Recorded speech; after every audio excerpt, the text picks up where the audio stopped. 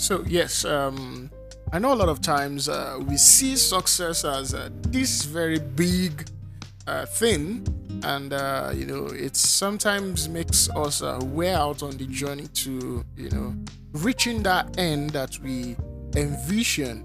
When truly, as it's supposed to be, success is a gradual thing, and it's something that we experience, attract, and attain every day. And pertaining to a question somebody asked, how do you easily attain or attract success? The truth is, success is not easy, but there are things that you can do and put in place to help you to attract and attain success in simpler ways. Yes, put it like that. And the truth is, if you can make key decisions about the things that you want to achieve, and then diligently manage those decisions every day, you will find out that it will be easier, in a manner of saying, for you to attract success than to pursue success as an end itself.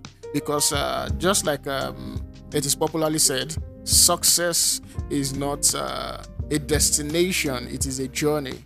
It is something that you experience all along the way. So just like I said, if you can make key decisions concerning the things that you want to achieve, that way it will be simpler to attract and attain success. John Maxwell teaches the rule of five.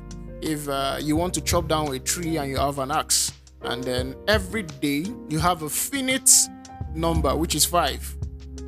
5 times every day you eat the tree, and then 5 the next day, 5 the next day, consistently. That way, your success, as it were, is not when the tree falls, but at eating those 5 times every day consistently. That way, you've compounded your success, because as at when the tree falls, it is not the 100th strike or the 200th or the 1000th strike that fell the tree, but a compound, or a compounding of all strikes, from the beginning to the end, that makes chopping or falling that tree a success. So the key thing you have to do is make key decisions about the things that you want to achieve, and then manage those decisions daily. Build routines, that help you, to achieve success every day, and then that way you can easily attract and attain success. So that's it for me today, guys. See you tomorrow. Cheers.